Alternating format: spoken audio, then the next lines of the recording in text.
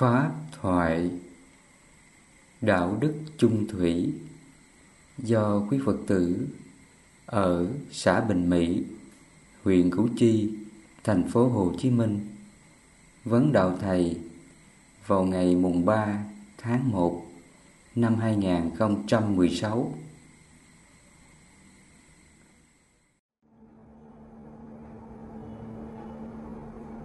Cuộc sống này nó là môi trường nhân quả. Mình sinh ra từ nhân quả đó không?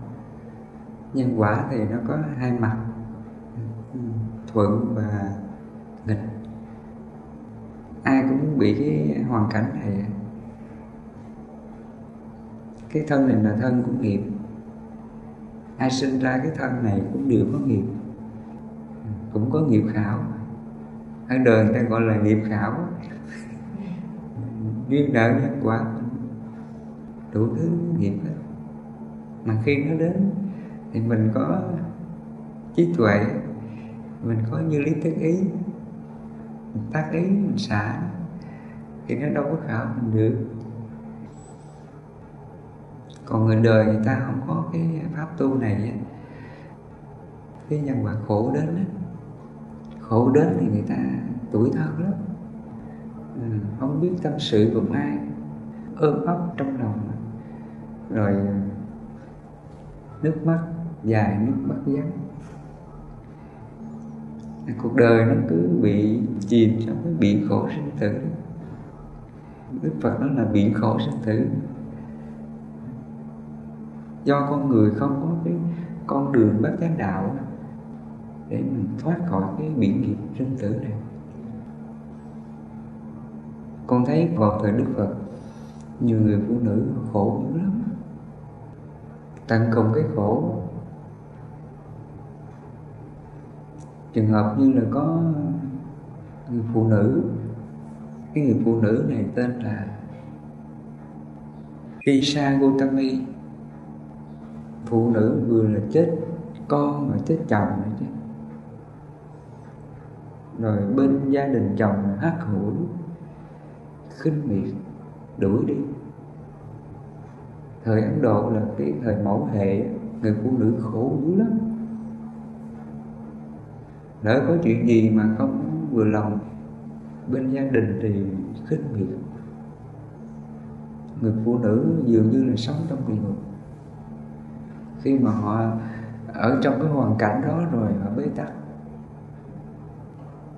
thì người phụ nữ này sống bất an lắm, không có lối thoát. Cuối cùng thì cũng có duyên được người ta giới thiệu đi đến gặp Đức Thế Tôn đi. Đức Thế Tôn Ngài có cái pháp, Ngài dạy mình để mình hết khổ. Thì người phụ nữ này cũng đến gặp Phật,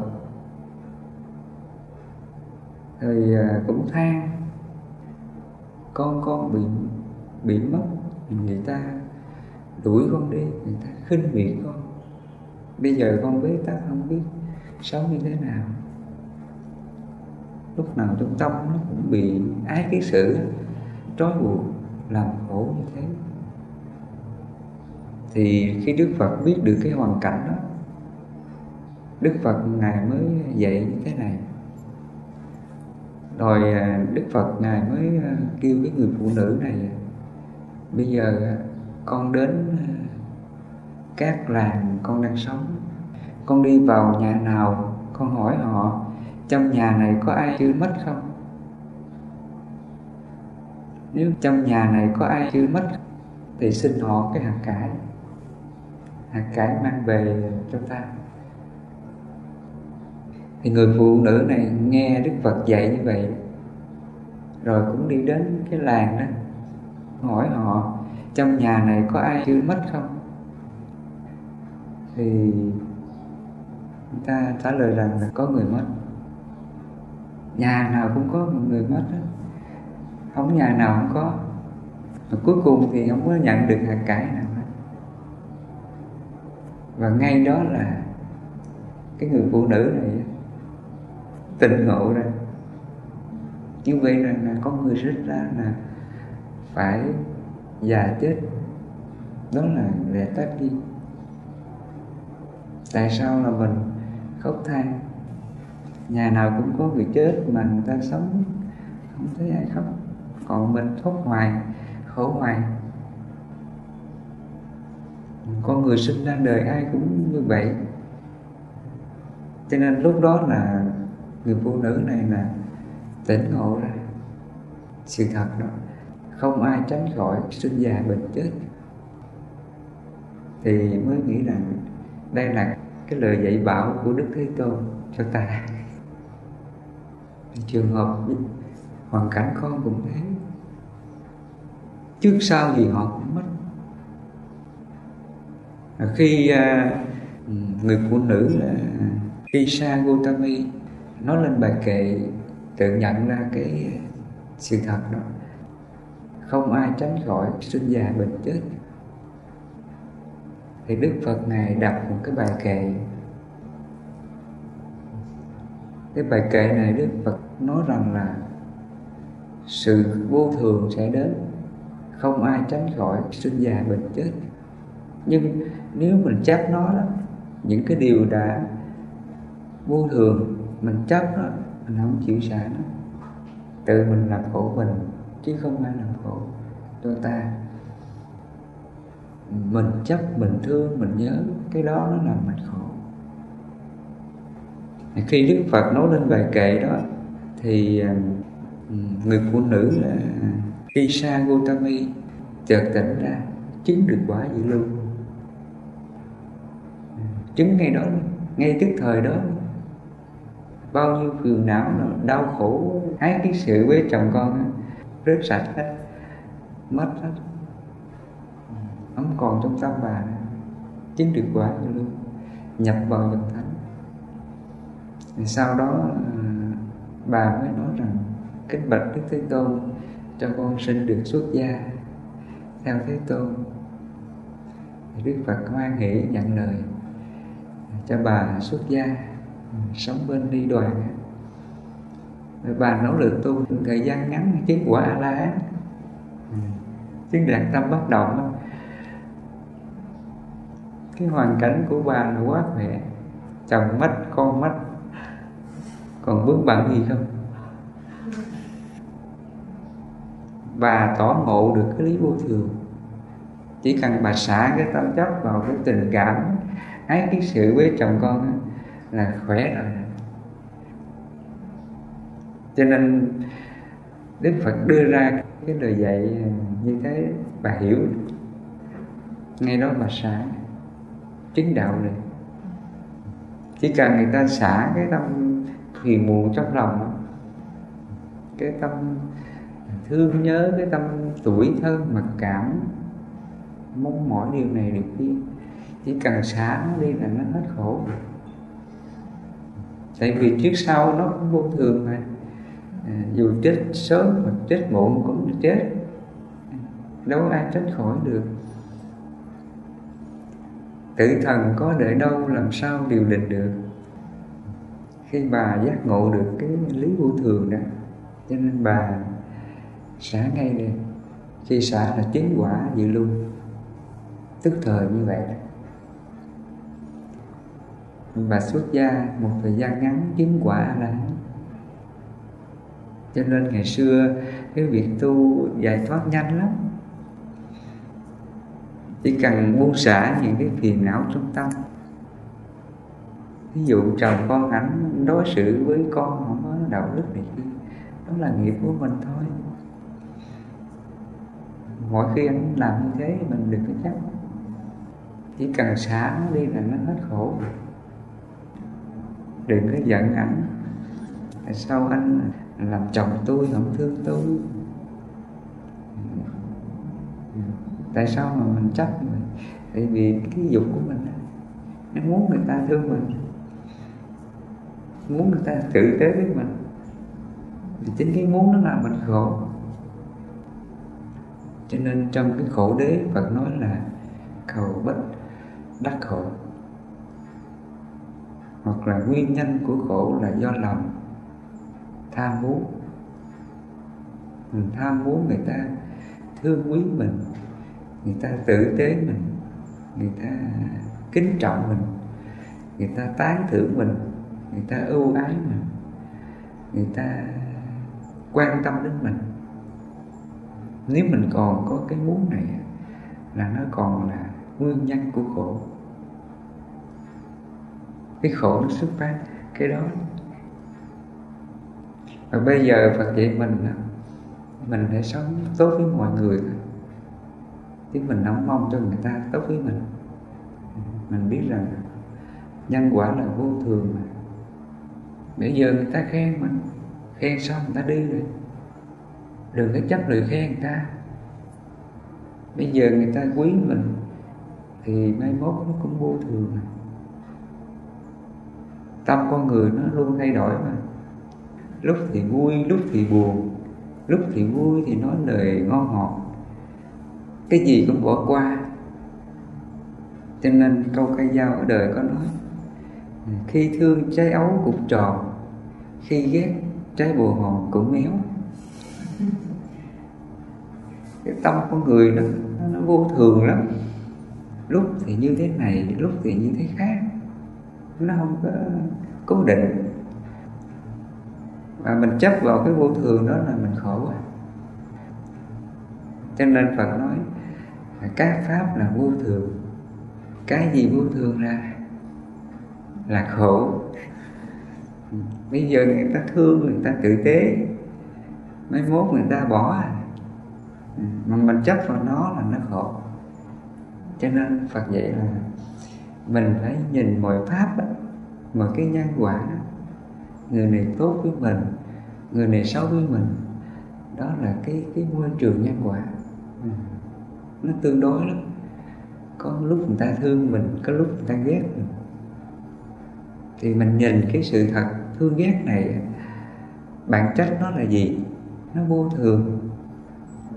Khi biết như vậy, Phật dạy mình phát ý xả. Mình nhắc trong tâm đó con. Thôi chồng anh giận mình, anh hờn mình, cũng vô thường mà. Hỷ xả đi, tha thứ đi.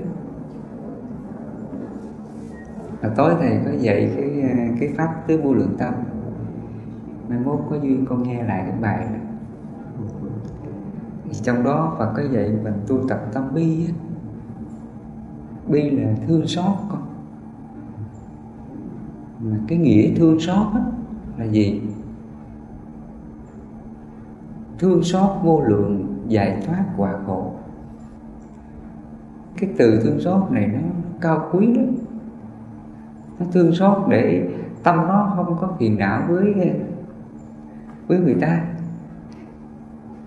Cái tứ vô lượng tâm đó là mình tu để mình diệt phiền não cho mình. Pháp Phật là tu để diệt phiền não cho mình. Đức Phật nói các con hãy lấy pháp ta làm ngọn đèn, hãy tự mình thắp đuốc lên mình đi. Cái tâm bi là cái sự thương xót. Thương này nó không có trách, không có trách cái người kia xấu, người kia không tốt. Và khi nó không trách, trong tâm mình nó có phiền muộn điều gì không? Không. Hoặc là ví dụ mình thấy trong gia đình mình chồng con có làm điều gì sai á, thì nó hiểu ngay liền. Chồng mình ảnh chưa phải là giác ngộ, ảnh đang còn sống trong tham sân si. Con người mà còn sống với tâm này thì chỉ làm khổ mình, khổ người, khổ chúng sinh thôi. Những hành động của họ, lời nói của họ chỉ làm cho mọi người xung quanh khổ. Tại sao họ như vậy? Tại vì nghiệp mà. Vì cái nghiệp si mê, chưa có giác ngộ, chưa có thấy được sự thật. Những cái điều mình làm đem đến cái khổ cho người khác. Ở đời người ta không thấy cái đó không? Khi người ta trách tâm làm cái điều ác gì cho ai ấy, thì người ta làm bằng được. Muốn hại ai, muốn chửi ai, muốn ghét ai thì người ta làm bằng được. Và tại sao người ta làm cái đó? Do vô minh, nó không có hiểu Đây là khổ, là nguyên nhân của khổ. Nhưng mình là người giác ngộ, khi mình hành động, mình nói, mình suy nghĩ thì nó giác ngộ liền. Cái điều này là ác, cái điều này là xấu, nói ra làm hại người thì không nên nói. Khi mình giác ngộ như vậy thì mình không có làm, cho nên mình không có làm khổ ai. Cái đó là mình có trí. Người sống như vậy là cái si mê nó không có, cái tâm vô minh nó không có. Còn người đời người ta không có giác ngộ được điều này thì người ta bị cái vô minh nó che mờ tâm của họ. Khi họ giận ai, họ hờn ai, họ trách ai là họ cứ giận mãi, họ ghét ai họ ghét mãi, họ hại ai là họ hại cho bằng được. Cái đó là cái vô minh nó trói buộc, khiến họ phải hành động cái điều xấu. Nhưng mà cái người khi sinh họ không thấy, họ không có thấy, không có quay về thì cái người phụ nữ họ tức giận. Ở đời thì như vậy. Ở đời thì nếu mình không có hiểu ra cái nhân quả của mình, duyên nợ nhân quả giữa chồng với vợ thì người phụ nữ khổ dữ lắm.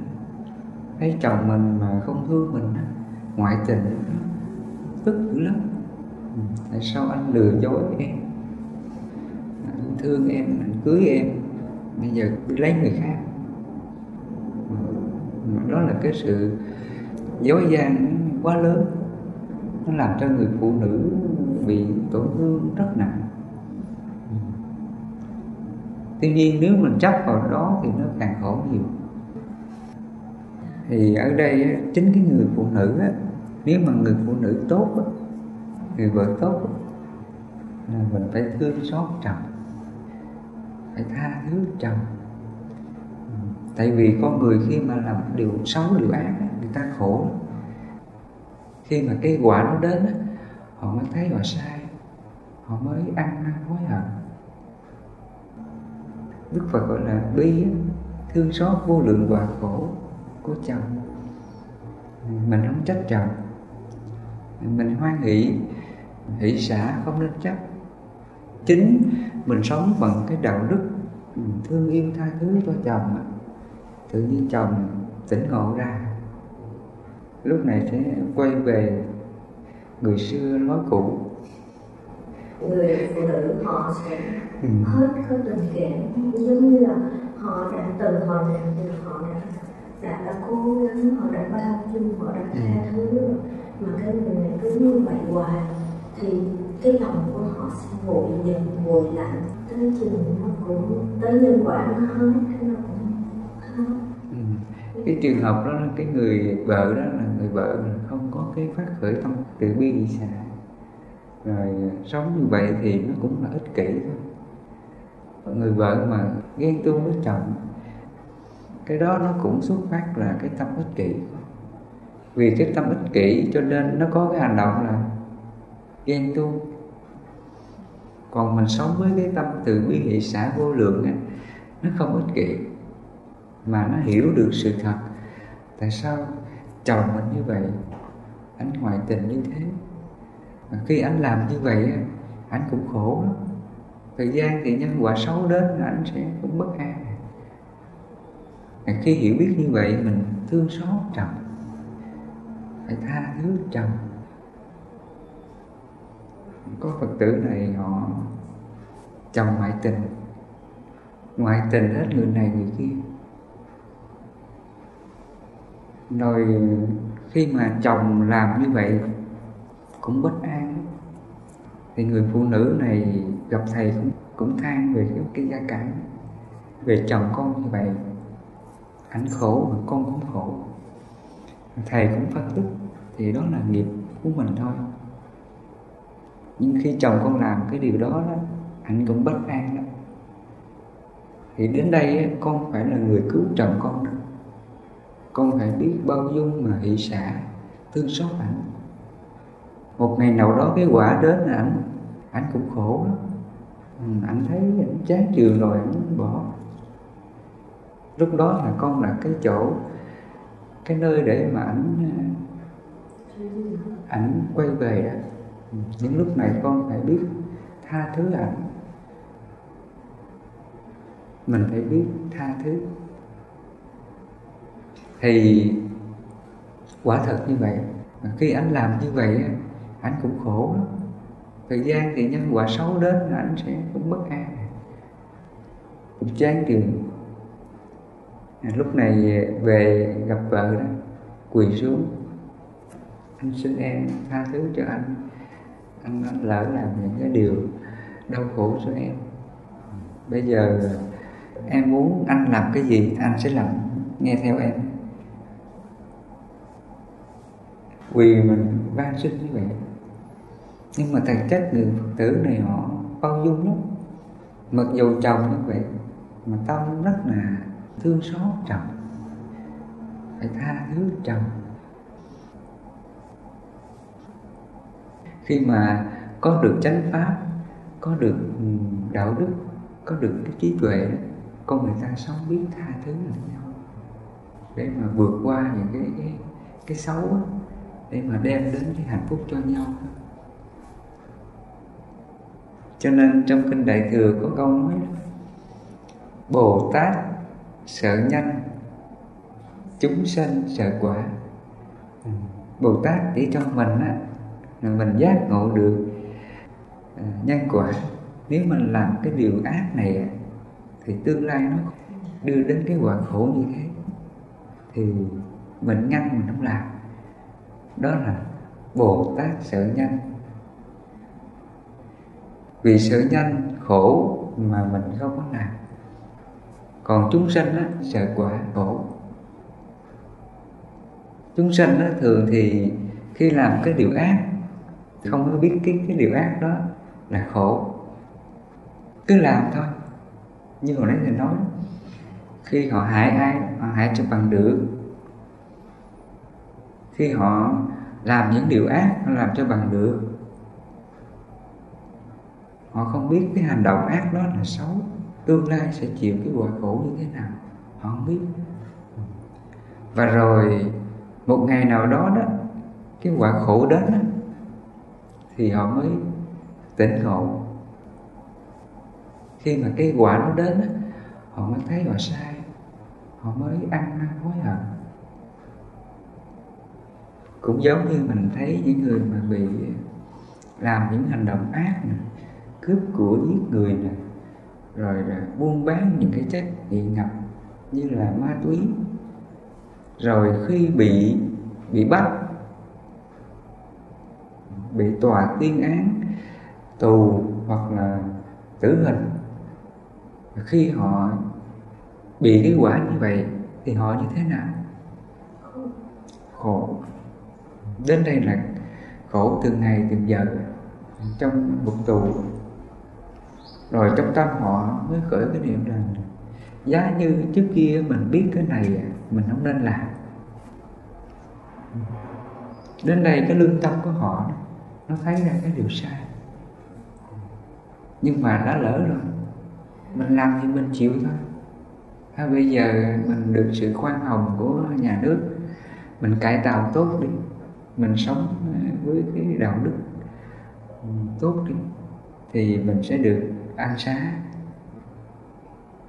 Cho nên chính sách nhà nước mình có cái khoan hồng, nó là cái tính chất của từ bi hỷ xả, để tạo cho cái nơi để người ta quay đầu hướng thượng, trở thành người tốt.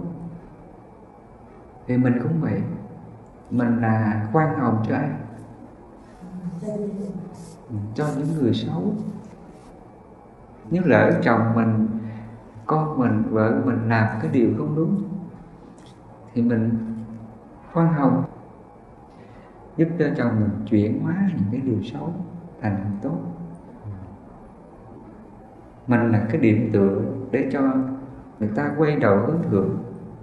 Mình phải bao dung, tấm lòng mình phải mở ra như là biển cả, trăm sông đổ về biển cả. Mình mở lòng mình ra, thương xót vô lượng, giải thoát của quả khổ. tâm người khác. Cái đời sống chung thủy là như vậy đó. Chung thủy là gì? Là nó biết bảo vệ cái hạnh phúc cho gia đình. Lỡ chồng mình ảnh có làm điều gì sai á, thì mình càng thương xót và tha thứ. Đó là chung thủy đó. Cái đức chung thủy như vậy. Đạo đức chung thủy là nó hiểu được hoàn cảnh nhân quả. Mình biết bao dung tha thứ những cái lỗi lầm của chồng mình, của vợ mình. Con người sống có cái đạo đức là lương tâm lương tri. Khi thấy ai làm điều sai, mình phải biết thông cảm, biết tha thứ. Chứ đừng có thẳng quá thì nó dễ đứt lắm. Cái gì mà nó căng quá thì nó dễ đứt. Mình phải thiện xảo trong cái đời sống vợ chồng. Ngày xưa Đức Phật Ngài dạy về cái đạo đức chung thủy nhiều lắm. Thì nãy giờ mà phải nói như vậy, quý Phật tử sống được như thế là hạnh phúc đó. Cho nên sau này khi thầy đi ra hành đạo, thầy mới gặp nhiều cái hoàn cảnh của Phật tử. Có người khổ vì chồng ngoại tình hết người này người kia. Có người khổ vì con chứ. Nhà có 2 đứa con mà, một đứa thì nó bị điên, một đứa thì nó nghiện ma túy. Thì 2 đứa một khi nó lên cơn rồi, người mẹ chịu không nổi, nó chửi mắng, nó hành hạ. Nhà có 2 đứa con mà nó như vậy rồi. Nếu mà người đời không có chánh pháp, không có con đường thoát khổ, thì cái hoàn cảnh đó là gì? Địa ngục rồi đó. Vậy mà gặp được cái pháp này, bao nhiêu những cái khổ tâm của họ tan biến. Đến rồi gặp thầy, con mà không có gặp cái pháp này,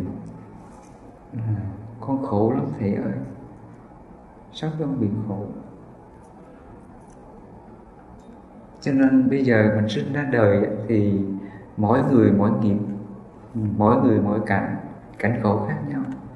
Có người thì khổ chồng ngoại tình hết người này người kia. Có người thì khổ con, có người thì khổ vợ, mà có người thì cả hai vợ chồng sống hạnh phúc chung thủy, nhưng mà vợ thì bệnh nằm một chỗ.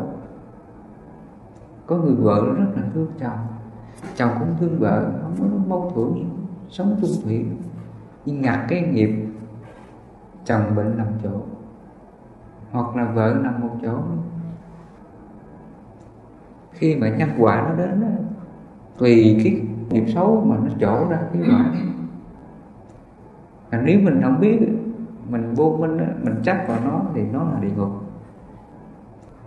Còn nếu mình có pháp tu thì mình có trí tuệ, mình có như lý tác ý, mình tác ý, mình xả, mình làm chủ nó, mình kham nhẫn, mình vượt qua nó, thì địa ngục chấm dứt. Cho nên Phật tử mà bây giờ mình có cái khổ gì đó, để mình tự xét lại, bao nhiêu mọi người trên thế gian này cũng đều giống mình cả. Và ngay cả những cái hoàn cảnh của những người xuất gia, những bậc tu hành giải thoát, các ngài cũng có nhân quả giống mình đó, cũng y như mình thôi. Con thấy thời Phật đó, nhân quả xấu lớn. Đệ tử của ngài nói xấu ngài, phỉ báng ngài, tìm mọi cách để mà hại Đức Phật. Canh Đức Phật đi ngang cái núi đó, lấy đá lăn xuống đè cho Phật chết. Cái tâm ác của con người là ngay cả Phật người ta đâu có tha đâu. Khi nhân quả nó đến là chúng ta luôn bị cái xấu nó tác động. Và nếu mình không có trí tuệ, mình không có pháp tu thì nó khổ dữ lắm. Cuộc đời này là biển khổ mà. Phật nói là biển khổ sinh tử. Ai sinh ra đời thì cũng sống trên cái biển khổ đó. Cho nên bây giờ mình có duyên mình gặp được chánh pháp của Phật. Chánh pháp của Phật mình xem nó giống như là con thuyền. Mình được ngồi trên thuyền, mình được vượt biển khổ để mình đến cái bờ giải thoát, cái bờ bên kia. Hiện nay là cái điểm tựa duy nhất cuộc đời của chúng ta, đó là con thuyền bát chánh đạo. Mà bát chánh đạo thì những điều này thầy đã giảng trong các bài pháp thoại đó. Các con về nghe và tìm hiểu kỹ, rồi mình ứng dụng cái điều hiểu biết đó trong cuộc sống thì nó sẽ chuyển hóa những điều đau khổ trong tâm của mình. Thì nãy giờ thì nói như vậy, mấy con thấy sao? Có còn thắc mắc cái gì không? Con thì giống như là mọi người phụ nữ nó khổ, hay kể cho con nghe, giống như từ quay họ đẹp, họ giàu có, họ có chức, có phó vụ trưởng, họ không còn gì khổ. Nên con hay bên dịch cho phụ nữ. Nên có một thời gian giống như là con khuyên họ là bao dung, tham nhẫn, nên họ đang cố gắng là sống tình cũng gia đình họ sợ mang tính ai cũng có một cái chức vụ, họ sẽ tính ra họ cố gắng 7-8 năm họ sống giống như là cô đơn một mình, mà sống chung với gia đình thời gian họ chịu ảnh hưởng chia tay. Lúc mà chia tay thì con thấy phụ nữ họ rất là giải thoát đó. Họ được giải thoát đó, họ rất là tinh thần, họ rất là thoải mái. Đó là nó là có cái con hay bây giờ cho đời phụ nữ là tới một lúc nào đó con mới biết là không được thì chia tay. Thì ở đây chính cái người phụ nữ á, nếu mà người phụ nữ tốt á, người vợ tốt á, là mình phải thương xót chồng, phải tha thứ chồng để cho chồng anh sẽ thấy ra cái sai của anh. Mình đừng có trách chồng, tất cả đều là do nhân quả của mình thôi. Mình hãy cam nhẫn. Con thấy như là Phật, đệ tử của Ngài xấu với Ngài, đối xử với Ngài tệ bạc như vậy, Ngài đâu có trách đâu. Ngài chỉ mong đệ tử mình là tốt hơn thôi, biết tu sửa. Còn đệ tử có hại mình, có xúc phạm mình thì cứ hỷ xả đi, thì nó không khổ. Còn bây giờ mình trách chồng mình, giận chồng mình thì nó làm cho cái duyên nợ nhân quả này càng tăng trưởng cái hoàn cảnh khổ nhiều hơn. Còn nếu mình biết hỷ xả, mình biết bao dung tha thứ thì cái nhân quả nó sẽ chuyển. Có nhiều phụ nữ họ khổ quá, họ nói bây giờ ly hôn đi cho khỏe. Cái sự ly hôn á, là nó là cái sự trốn tránh nhân quả. Tại vì sống với chồng mà khổ, họ nghĩ rằng bây giờ mình không sống với chồng nữa là hết khổ. Cái hiểu đó là cái hiểu của dục, mong người ta thương mình. Cái đó là dục đó. Tại sao mà họ sinh ra cái tâm là ly hôn, không có sống với chồng? Là do cái dục của họ. Cái dục của họ là họ nói rằng họ bị thiệt thòi. Bây giờ mình ly hôn, ai về đường đấy, không có sống với nhau nữa. Cái đó là do cái dục của mình. Nhưng mà biết rằng là khi mình ly hôn á, mình có bình an không? Không có bình an. Cái nghiệp của mình nó đang còn cái thời kỳ bị nhân quả như vậy.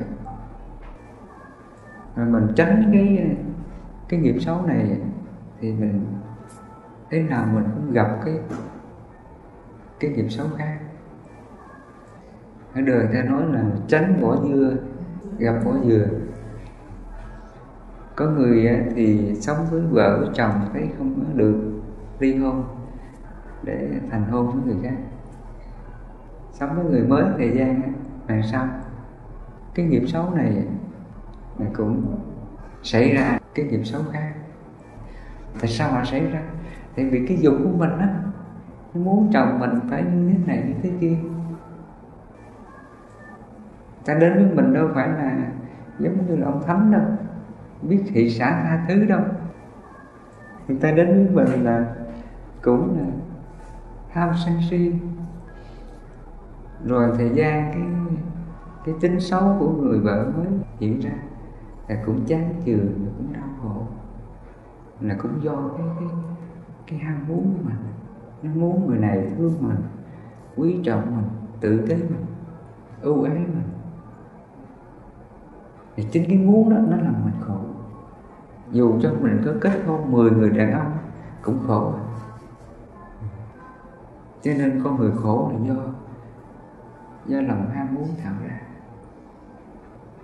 Cho nên Phật nói với tâm tư bất thiện, khổ não sẽ theo ta như xe theo vật kéo. Tâm mình nó còn tham thì đi đâu nó cũng khổ. Dù mình sống giữa cái cảnh thiên đàng nó cũng khổ. Dù mình sống giữa nơi Đức Phật, những bậc thánh là nó cũng khổ. Ai đối xử mình mà nó không có đúng cách là nó trách, hơn người này giận người kia. Cho nên con người khổ á, trong tâm chúng ta là do tham, sân, si, mạn nghi, nó tạo ra thế giới của đau khổ.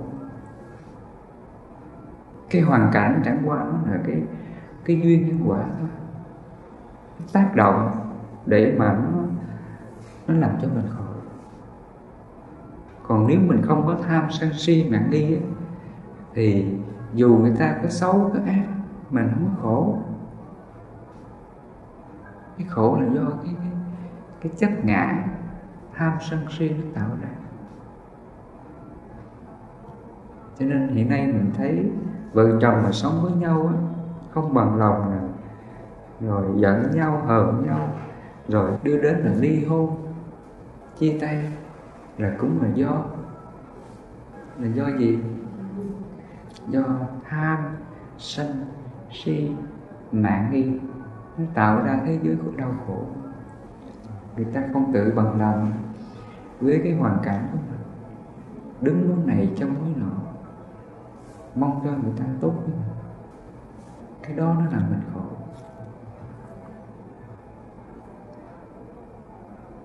Còn Phật dạy mình để mình hết khổ, mình cứ sống tốt với mọi người, mình cứ hỷ xả thì không ai làm mình khổ. Cho nên hiện nay người ta sống trong cái lãng quẩn đó, tình đời là do chính mình tạo ra. Cho nên Phật nói kẻ thù lớn nhất đời mình là chính mình. Chính cái chấp ngã, chính cái tham sân si mạn nghi nó làm mình khổ. Mình còn cái này ấy, thì nó khổ mãi. Sống thời gian nó cũng chán chường, nó ích kỷ, nó sinh ra nhiều cái chướng lắm, nhiều cái phiền não. Con người sống như vậy khổ. Cho nên Phật nói kẻ thù lớn nhất đời mình là chính mình, là chính cái vô minh, chính cái dục mạng này, tham sân si nó tạo ra, nó làm cho người ta khổ. Mà ở đời đâu có ai giác ngộ được cái này ha. Cho nên Đức Phật nói sinh ra đời gặp được chánh pháp này khó lắm. Hiểu được pháp này sống mà làm chủ nhân quả, vượt qua nhân quả vô cùng khó. Hôm nay quý Phật tử có duyên gặp chánh pháp này, đó là cái duyên lành. Thầy nghĩ rằng là cuộc đời mình sẽ được bình an, không có khổ đâu. Đó là sự thật. Tất cả nỗi khổ gì ở đời thì nó sẽ giúp cho mình rửa sạch hết, thanh tịnh. Cho nên Phật nói giải thoát thắng mọi khổ. Giải thoát là gì? Mình giải thoát cái tâm tham sân si mạn nghi của mình đó. Ích kỷ nè, hơn thua nè, tị hiềm ganh ghét, mình phải giải thoát nó hết, hóa giải nó hết, giải phóng nó hết, thì sẽ thắng mọi khổ. Trên đời này không ai làm cho chúng ta khổ được. Đó là cái pháp vi diệu của Phật là như thế. Thì có cái lời khuyên các con như thế. Chúc các con năm mới được thấm nhuần mưa pháp, thân tâm an lạc, giải thoát niết bàn.